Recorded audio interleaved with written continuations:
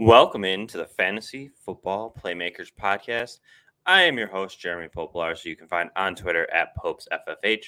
Joined as always by my co-host, Ryan Mackey, who you can find on Twitter at Mackey_FFB. It is January 19th. Ryan, how are you on this wonderful winter day? I'm okay. My family, not so much. We were texting before the show. My daughter's got something going on. I'm pretty sure my fiance has COVID, so it's likely that my daughter probably has it too. She's only 5, so hopefully she doesn't. But uh, me personally, I'm doing just fine. I just got my booster shot today. Wasn't gonna get it. I really wasn't. I don't like putting limited tested objects into my body, but with how much we've had to, my kids have had to quarantine 6 times since school started in August. So There's a lot. And not because we've had COVID at all. We have not had COVID in the house once. They've all been close contacts with teachers or fellow students. So I've missed a lot of work, a lot of money missed out on. So work and the CDC came out and said that if you're 5 months past your initial vaccination, then you need a booster shot or else you have to quarantine, and that just missed more time, and I just can't do it. So got my booster shot today. My arm's a little sore already. That's why I was kind of wincing when the show first started. But other than that, I'm good, man. How are you? I'm doing, just getting through. Just overly joyed about a giant Bills win on Sunday. So, and nothing can That faze wasn't me at even this a point. win. That was a destruction. Very much a destruction. And I'm not gonna lie. As a Bills fan, I am very surprised by the outcome. I'm not surprised that we won. I'm just surprised at how we won. Going that stat that's been being thrown around, the first team ever to have basically a perfect game. No punts, no turnovers, no nothing until the final kneel downs of the game. That's just insane. Obviously, you can't expect that to happen again next week or this week against Kansas City, but that makes how both of those teams played this past weekend makes this week's game very very interesting. Yeah, for sure. Kansas City almost said, "Oh, hey, perfect game. Watch what we can do." And they put a shellac on Pittsburgh as well. Kind of was a thing. I was on Twitter too. I kind of posted it. Just in general, it was kind of a disappointment. I think a wild card weekend. Yep. Not that the games weren't like good, but they kind of weren't. A lot of blowouts. There's only really 2 competitive games, the first one and the Dallas one, which we all know how that ended. So, Hang on, I got to ask you about that. How do you feel about that game? Because number one, I'm very confused on the QB draw play. I get the surprise tactic, but why even risk that? by the sounds of it, it wasn't a risk. Apparently, they practice it every day. No, I'm saying if he But were to keep running, say, an extra yard or two, even if the ref doesn't barrel into Dak Prescott, you're looking at maybe a second on the time clock or on the game clock if he runs an extra yard or so. Like, why I think take the game? Like, you think it was just simply they knew that they could get an X amount of yards and they just wanted to have a better shot at the end zone at the last play? Or yeah, I'm a firm believer that, they probably had something. They probably had, like, we'll say 4 plays in their playbook for a 25 to 30 yard play. And as per, they probably have 1 play for 40-yard play. So I think their plan was, hey, Dak, why don't you go up, get us 10 yards, fall down with a couple seconds left, enough time to spike it, and then we'll get 1 play that we can actually have a designed play to an extent instead of just a Hail Mary to the end zone. Yeah. So I think that was their plan. However, it didn't go as well. Dak had some poor execution. He probably ran a little bit too far, / didn't give the ball to the official. There's just too many variables there that didn't go right for them. So And I don't hate the ideology behind it. I think that the problem was that it was just poorly executed on all sides of it.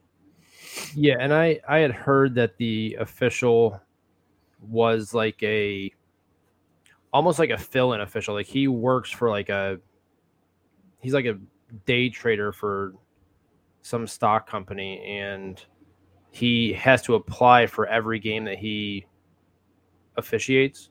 Like he's not an actual official NFL referee. Like as a career, he has a separate job outside of that.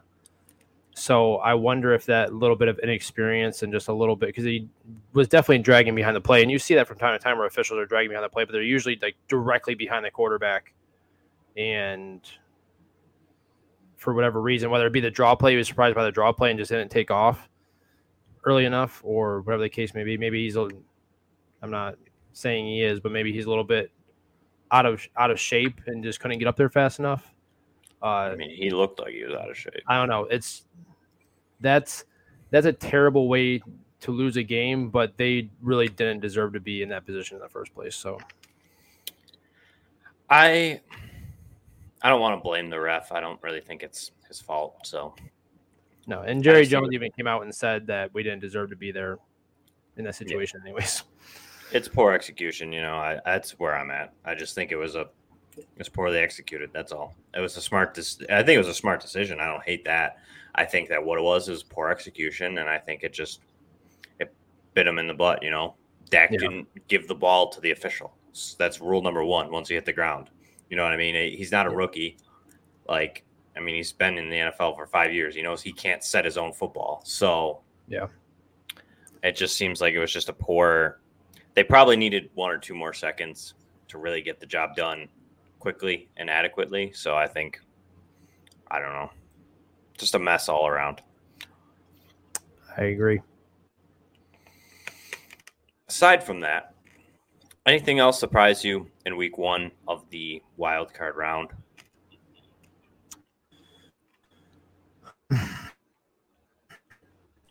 The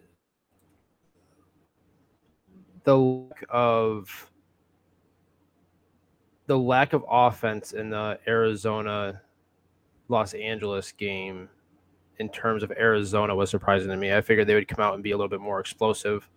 I figured that game would be a little bit higher scoring, but Kyler Murray looked like he was a little overwhelmed by the whole ordeal, which is odd because he's played big in big games before, especially at the college level. But I think that game was probably the most surprising for me. I picked San Fran to beat Dallas, so I wasn't really surprised by that. I did pick the Raiders to upset the Bengals because I thought their pressure would really bother Joe Burrow, but that offense doesn't really seem to be bothered by anything anymore. So they're going to be you mean Joe Cool? He is Joe Cool. Dude, man, have you seen the two pictures of him when he has 2 different poses for the teammates that he's taking a picture with?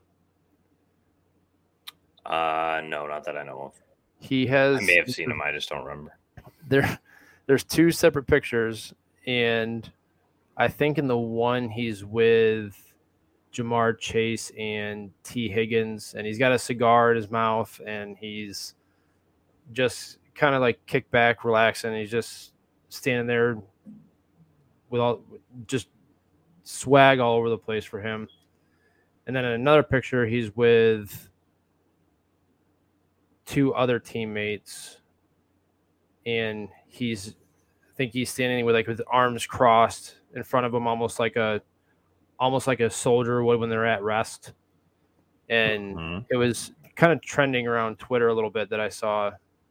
I just thought it was kind of funny that it's almost like he knows who he's around and what he's doing when it comes to being on the camera. So I just thought it was kind of funny. The kid's just, he's unreal. He's living his best life. So can't even be mad at him. I'm not mad at him. I think he's shown up. He's become everything that we thought that he was going to be as a number one pick, even aside from that horrific leg injury. Yeah. All right, Ryan. Speaking of Cincinnati and Sir Joe Cool, we have the divisional round this week, game 1, Cincinnati, Tennessee. Anything you're looking for in this game, fantasy-wise or just straight up football-wise?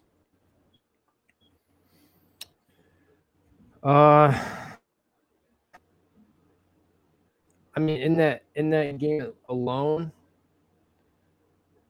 I'm just looking to see if the Bengals offense can keep rolling. I believe they play Tennessee, right? Yes. Yeah. Yeah, they play Tennessee. So, obviously, King Henry is apparently on pace to return. He had a contact practice today and apparently made it through without any hiccups. Basically said the only thing that's different about his foot is now he has a plate in it, so he's officially part robot now.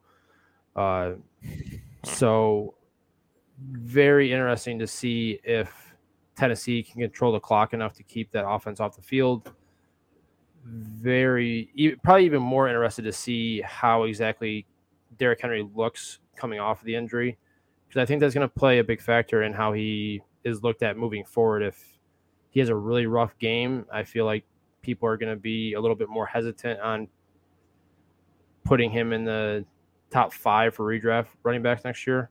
But if he goes off again, then I mean he solidifies his spot into top 5 if it's not already solidified even with a bad outing. So those two things, if they can control the clock with Derrick Henry and if the offense of Cincinnati can keep clicking and rolling on all cylinders, then it'll be a good matchup and it'll be interesting to see how it plays out. I like that. I'm curious to see King Henry's involvement. Really, that's really what I'm looking at in this game. Also, just Joe Burrow again to see if he can repeat what he's been doing the last couple weeks / entire season, and see if they can keep that offense rolling and see if Cincinnati can pull the upset. I definitely think they have a good shot this week. I don't think Tennessee's as scary as many people make them out to be, especially without Derrick Henry. And I don't expect Derrick Henry to be 100%. You know what I mean?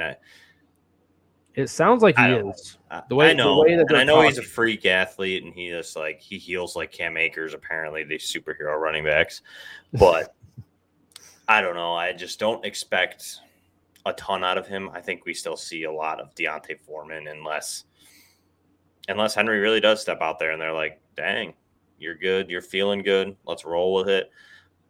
But I'm excited. I definitely think of the games. I think this could be I think the Bills are underdogs too. So I think this week we could see a lot of closer games, and I expect possibly 1 or 2 upsets this weekend just because of how close that these top teams are on both sides. And even at that, the late game in that on Saturday night is Green Bay and the 49ers. Yep. And fun fact I saw on Twitter today, Aaron Rodgers is 0-3 against the 49ers in the playoffs.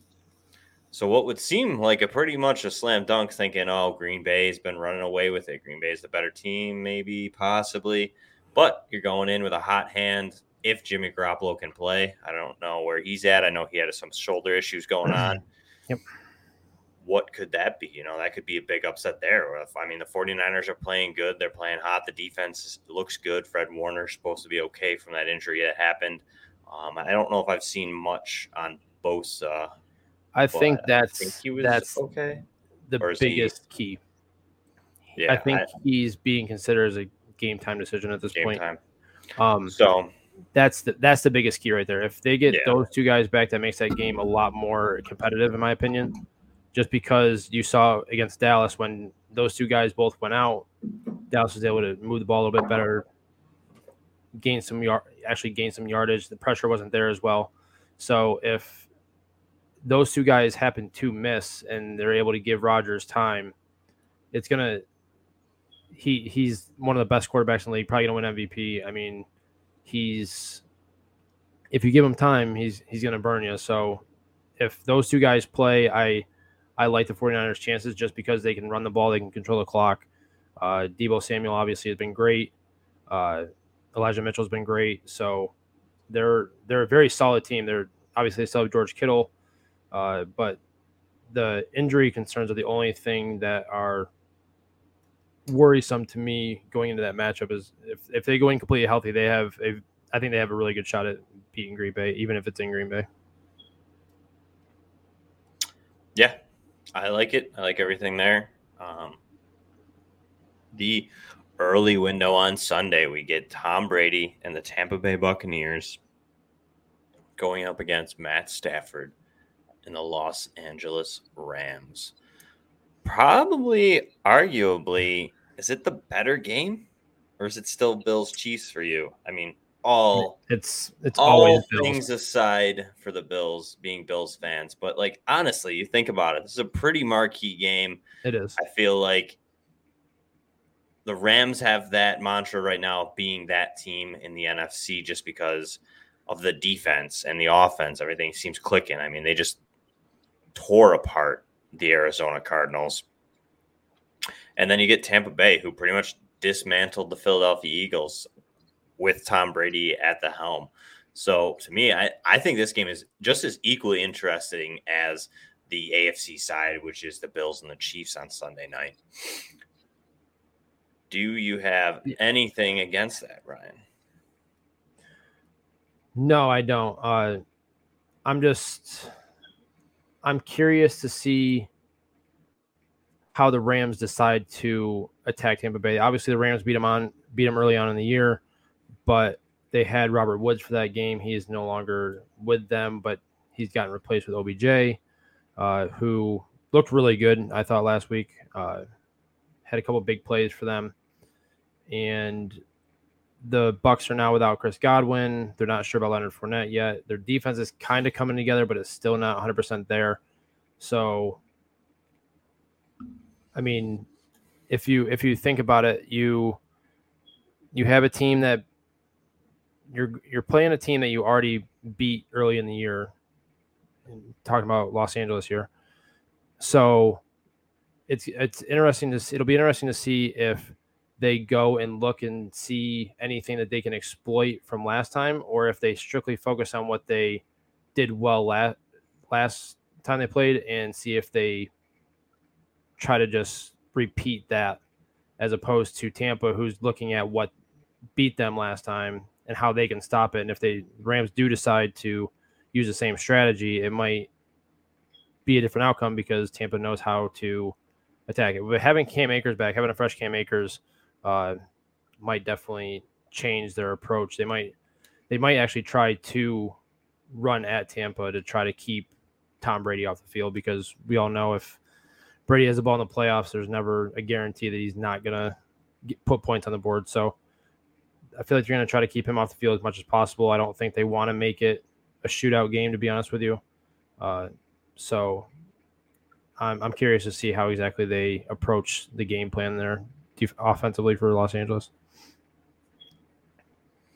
I agree. I think Cam Akers definitely brings a different dynamic to that offense. I mean, watching him on Monday night was just crazy to sit there and think that he just tore his Achilles less than a year ago. Definitely crazy. I think the Ram offense just got a little bit more explosive and even harder to defend.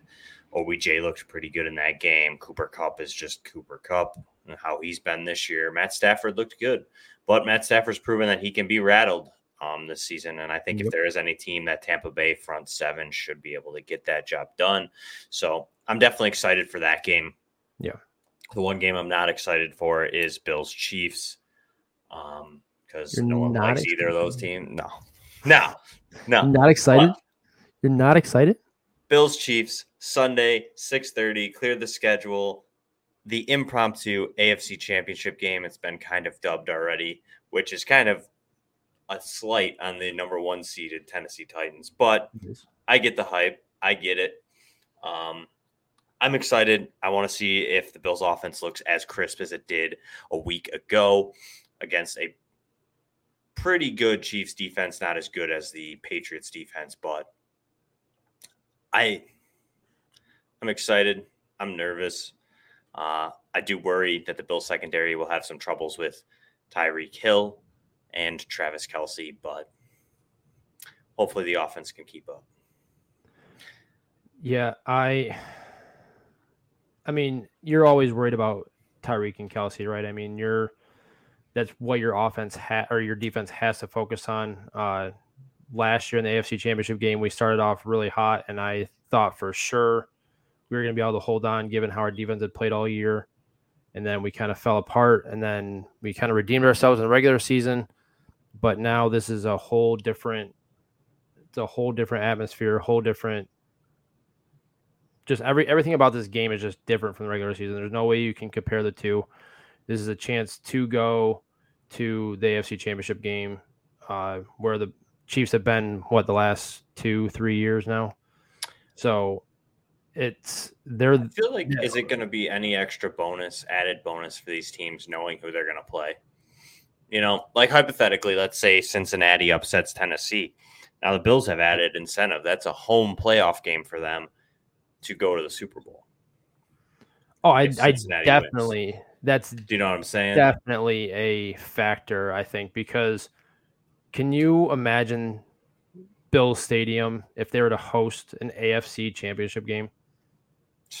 I couldn't imagine. I think you could probably hear that stadium. You could probably hear that stadium from your house. Probably, I wouldn't have to leave. I could just get the whole experience from my front yard. That place would be absolutely bananas, absolutely insane. I guarantee it.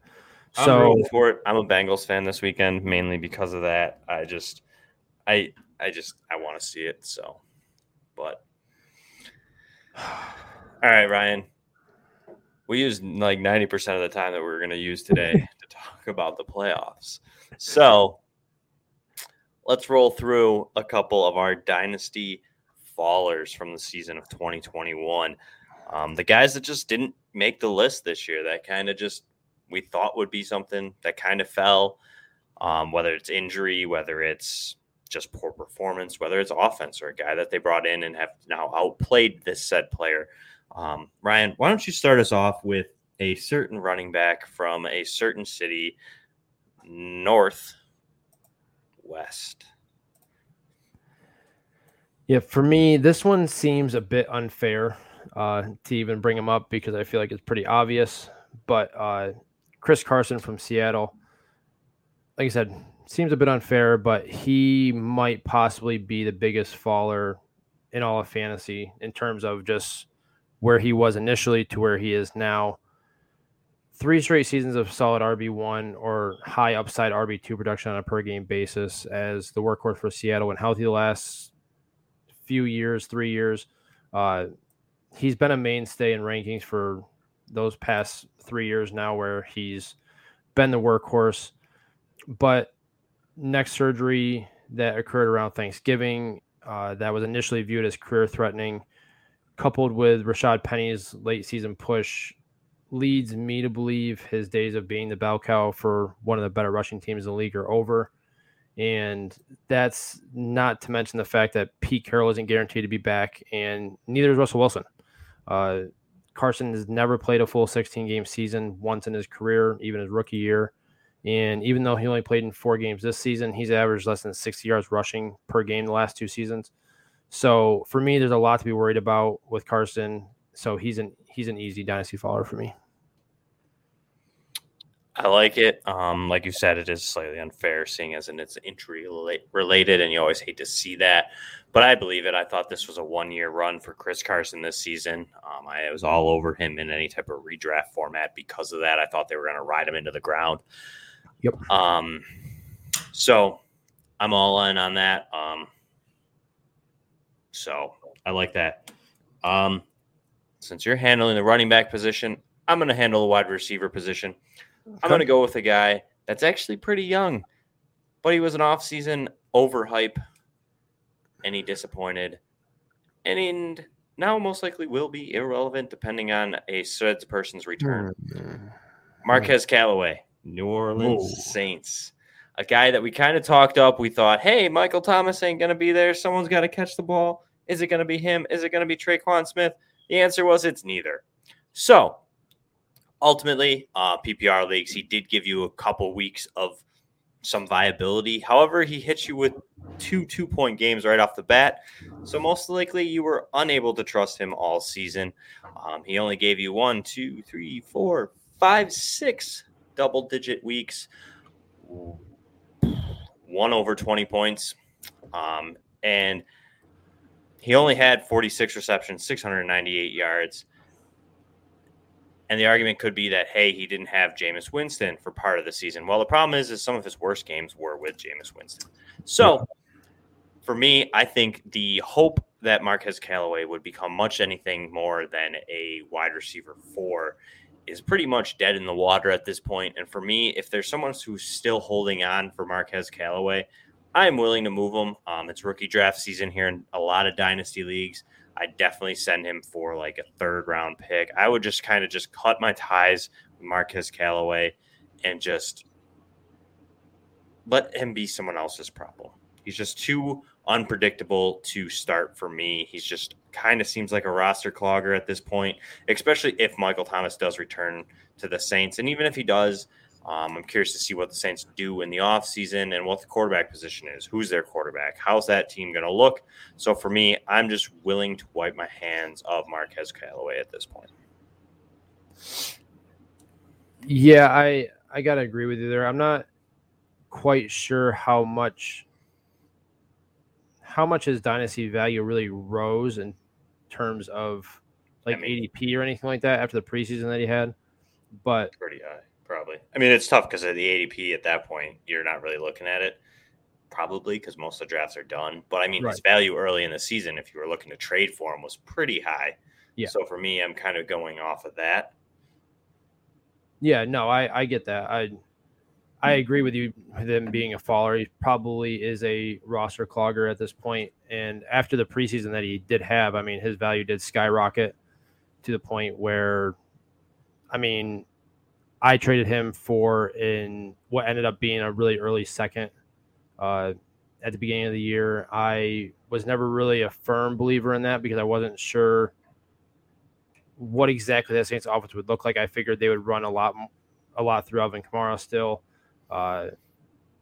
And I was honestly counting on a Michael Thomas bounce back season. So at the time that I made the trade, I liked it. I like it even more now. So I agree with you there on him being a faller. Sitting here today, an early second for Marquez Callaway is pretty close to bank robbery. It was a 202. Yeah. So even in an arguably shallow class, which I think we'll find out to be is a little bit deeper than we think, I like that trade. Wide receiver is crazy. All right, Ryan. You also went with another Northerner. This time, he's from the cheese state. Hit me. Did you just use a play on words of a cheesesteak? State. I know. Never mind. So, as the host over there alluded to, he is a Green Bay Packer, and that is Aaron Jones. In 7 games without Aaron Rodgers, Jones has only seen 45 attempts, ran for 239 yards and 2 touchdowns with only 13 targets in those 7 games. Rodgers very, very well could be gone next season after all the turmoil this offseason. He has not committed to coming back. Retirement has already been talked about again. So he may be without Rodgers moving forward, especially if this team does not advance past San Francisco in the playoffs. I would not be surprised if he's just done at that point. Jones is going into his 6th year, his age 28 season. The thing he does have going for him is that his touches are relatively low for a guy that's viewed as a top back due to how Green Bay has always had an alternative option that they've trusted, whether it be Jamal Williams or now A.J. Dillon. His highest touch total so far for his career is 285. So he may not hit the wall or fall off a cliff like most backs do around this age, like immediately. But this season, he was 17th in yards per touch, 19th in true yards per carry, and 13th in fantasy points per opportunity, according to Player Profiler. And it's not that those numbers are necessarily bad, but for a guy who's typically ranked in the top 6 or 7 of running backs from year to year, those aren't stats that I like to see when you're talking about top flight running backs in fantasy. This season, Jones had 9 games of under 60 rushing yards and provided more flex-worthy weeks than RB1 weeks.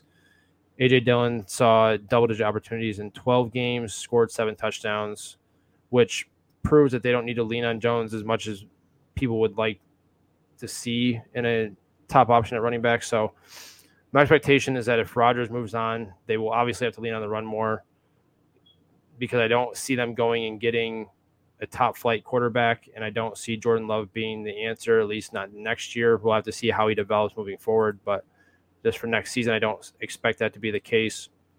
So my thinking with that is that they're not going to give Jones anywhere near a full workload. I think that it'll be probably like a 60-40 split for him and A.J. Dillon, if not even more, closer to 50-50. He's still extremely talented, but in Dynasty, I think his name likely carries more weight than his actual production and potential future issues, which would suggest. I absolutely love this one.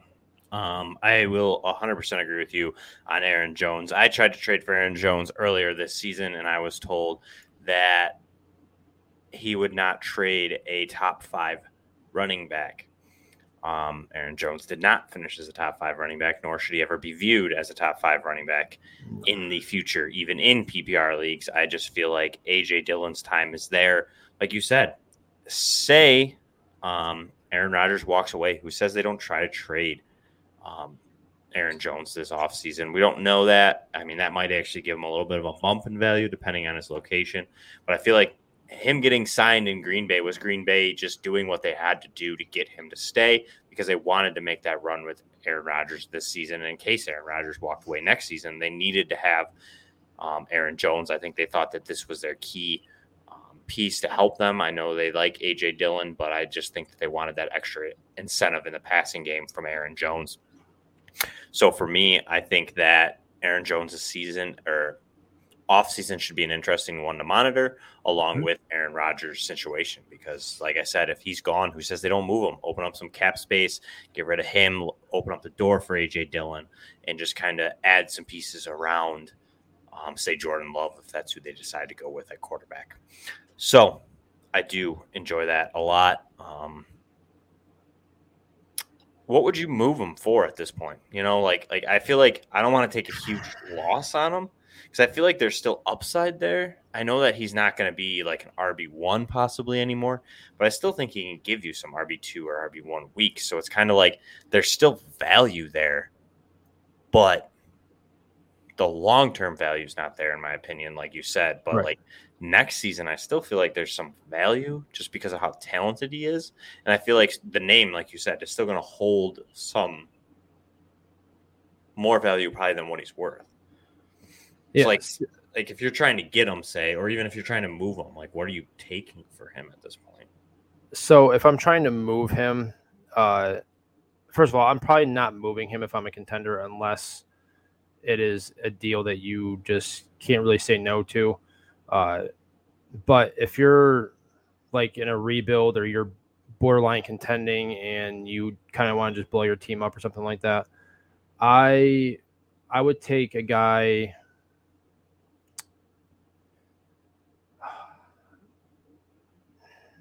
See, I would take if I'm in a full rebuild, I would take a guy like Michael Carter in a second, like an early second, 23 second for him. Like if I'm in a full blown rebuild, knowing that I'm not going to compete for next year, you get a young guy in Michael Carter who is on a team that is with a brand new coaching staff and a rookie quarterback that very well could develop into a better player than he already is. So you're kind of hedging on the fact that if you believe in a guy like Michael Carter, I'm just using him as an example, but you get a guy that you think has upside 2 years from now, and you get a second-round pick in a class that has been pegged as one of the best classes that we've seen in recent years. So I feel like a move like that would in the league would be like, that's terrible.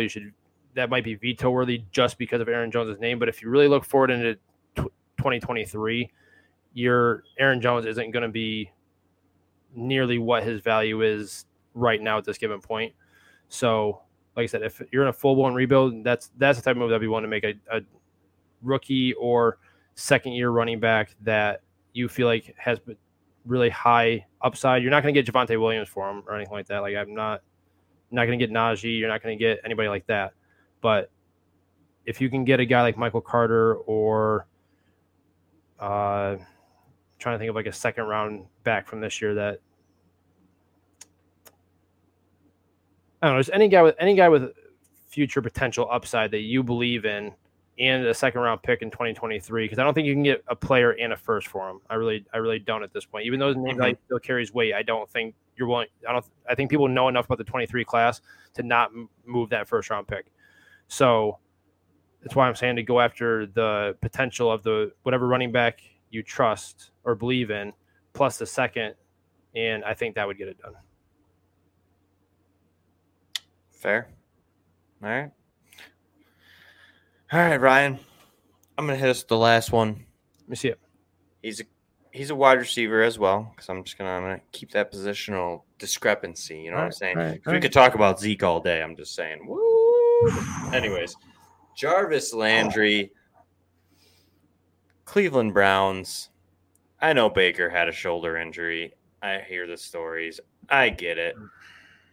Let's be real. He had a season without OBJ. Yes, he had his own injuries early on in the season, but he was given the role. We saw it from week 7 on, 8, 10, 5, 5, 5, 8, 10, 10, 7, 10, 8. Those are his target totals. He managed still to only ever produce 1, 2, 3, 4 respectable games. One was at 19 points. The rest are all about 15 in PPR leagues. He was getting target volume. He just wasn't there. I mean, a lot of these games, he had one 100-yard game. He only scored 2 touchdowns over that span from week 7 on. So for me, I just feel like Jarvis Landry has hit that point. He's 29 years old. He's kind of always been a PPR cheat code near the end of the season, and this year it wasn't there. I know that you could argue Baker's injury had a lot more to do with it than could be let on, but I just think that for a team that's really reliant on running a ground and pound, running that defense, and Landry had his opportunity to be the guy this year with OBJ getting traded, and it just didn't really ever hit. So for me, I think we're at a nice point here with Jarvis Landry where some people might see that end of the season. They might see those couple double-digit games, that span of the 14, 15-point weeks and finishing on a 20-point week.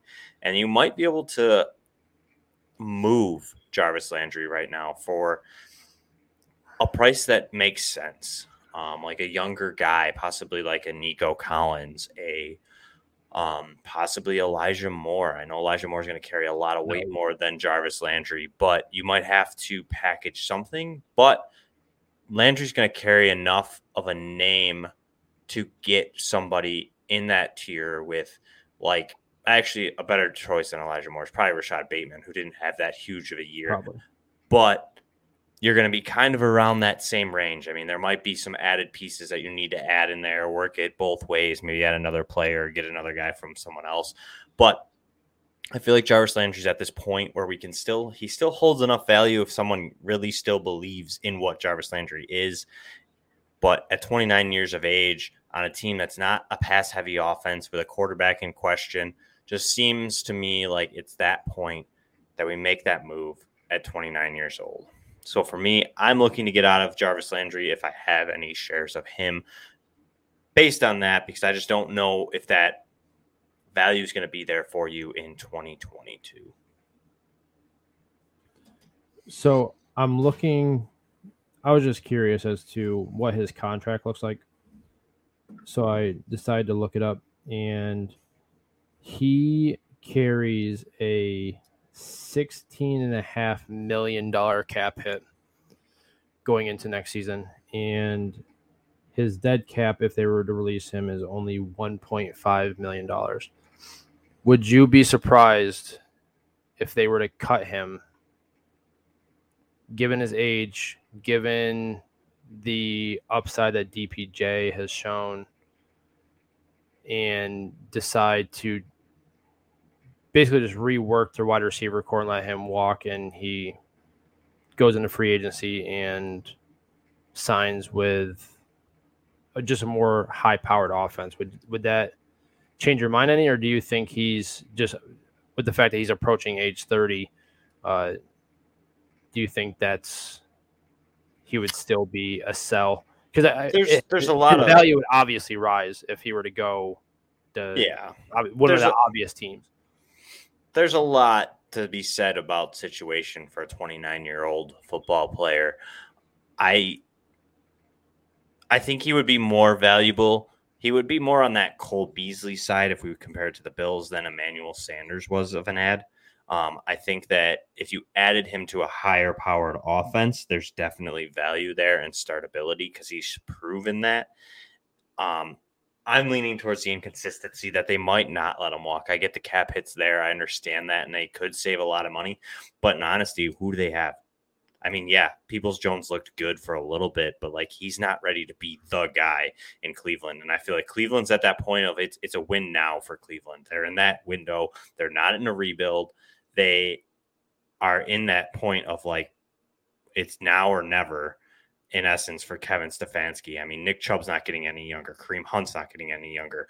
The defensive side of the ball, Myles Garrett isn't getting any younger. I mean, I know they have some better younger pieces on that defense, but it's still kind of a shorter win now period. And I don't know if they're going to be really ready to let Landry walk. I mean, they could draft a wide receiver and maybe that changes their mind, but I feel like I would be more surprised and interested to see what Austin Hooper's contract looks like.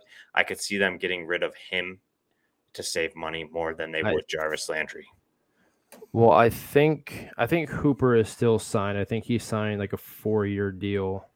Yeah, but I'm just curious if there's some dead cap in there that could be a way to free up cap space if they wanted. And they might restructure Landry's contract. I mean, maybe Landry does want to leave. Maybe he leaves. It won't restructure and force them to cut him, but I mean, there definitely would be a rise. Do you know what I mean? To answer your question, ultimately, if he landed on, say, Green Bay, but I just don't know what he would want in the free agent market. But if he landed in, say, Green Bay, Seattle, I mean, somewhere that's going to throw the ball a lot. I mean, Buffalo could be an option. You got two guys that are possibly leaving in the offseason. I mean, it's tough because you're looking at cap space and teams and what's really a better situation. You know, a lot of teams that have cap space. I mean, if he ends up in New England, New England could be a real nice spot for him, especially with Mac Jones and that PPR. I mean, they have Jacoby Myers, so it kind of kill him. But like, maybe, because I still feel like he's going to draw a good amount for a veteran wide receiver that's proven in the NFL. So I just feel like he's got to land to a spot that has good cap space, and I just don't know if there's a team that is in much better of a situation than Cleveland would be. Yeah, that's why I'm saying if they released him, he'd be able to sign like a 1 year, 2 year, couple $1 million a year deal. And to answer your question about Austin Hooper, he's definitely not going anywhere. He holds like an $11 million cap hit if they release him this year. So yeah, I don't know exactly what it looked like. I believe it's Njoku who is up for free agency this year. And then they still have Harrison Bryant as well, who a lot of people liked in the dynasty space. So I don't know. I'm just curious to see what they do because, like you said, their team isn't getting younger.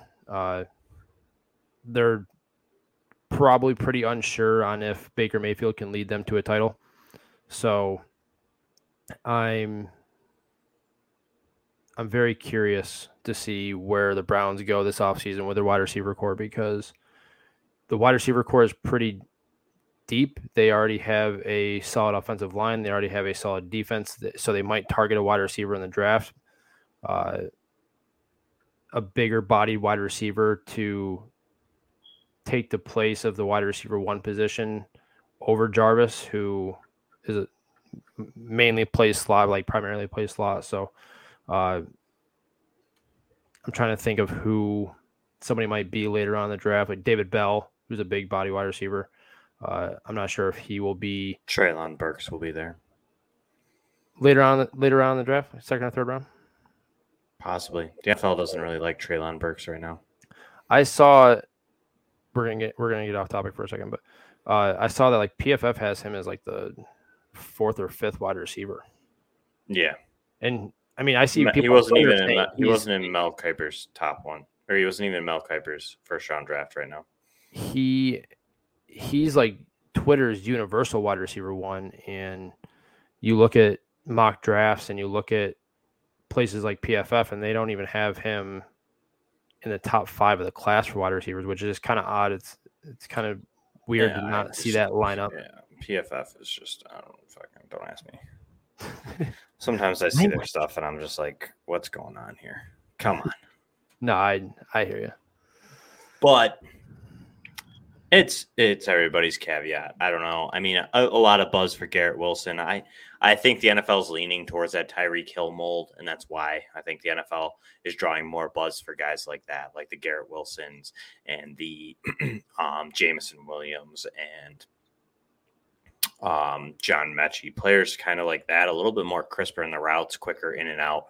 Treylon Burks doesn't necessarily have the cleanest of routes, but he's a big-bodied guy. He kind of has that more DK Metcalf feel. So maybe teams aren't necessarily looking for that anymore. Maybe they want that speed that you can get out of like Tyreek Hill, Jalen Waddle, Jamar Chase, stuff like that. So I feel like that's what it is. I think they're looking for that game-breaking speed. Burks has some good speed, but maybe it's just not totally what they're looking for, in all honesty. Yeah, I don't know. It'll all change in 4 months before the draft anyway, so it doesn't really matter. Yeah, I mean, a week and 4 ahead of the draft, we'll know. So, yeah, Sky Moore will be wide receiver 1 before the draft. He's getting up there. A lot of people like him. He's creating some buzz.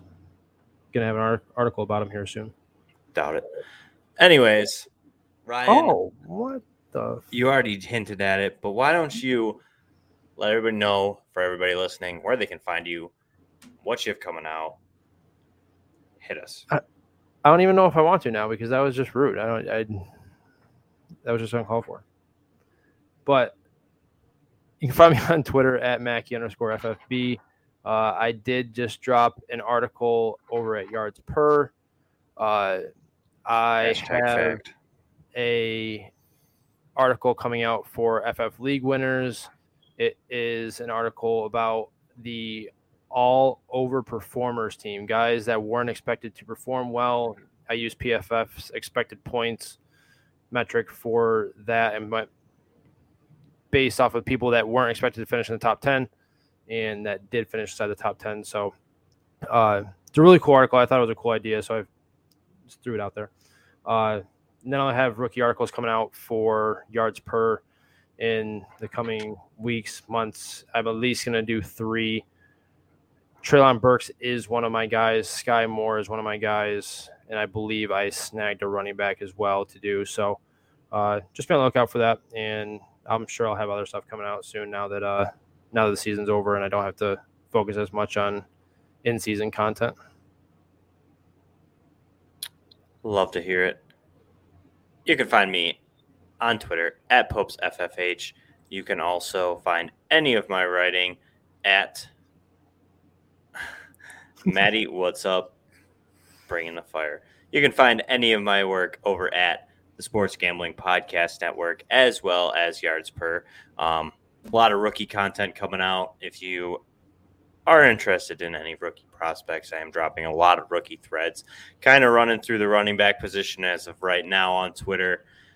I'll move forward to wide receiver, tight end, and running back as we get closer to the draft. But there's a lot of interesting running backs, so I'm trying to go a little bit deeper this year as well in the threads to get a little bit more out there for a lot of people. So we're getting there. I might jump on a couple of those people at Yards Per to get some profiles in there, but to be determined.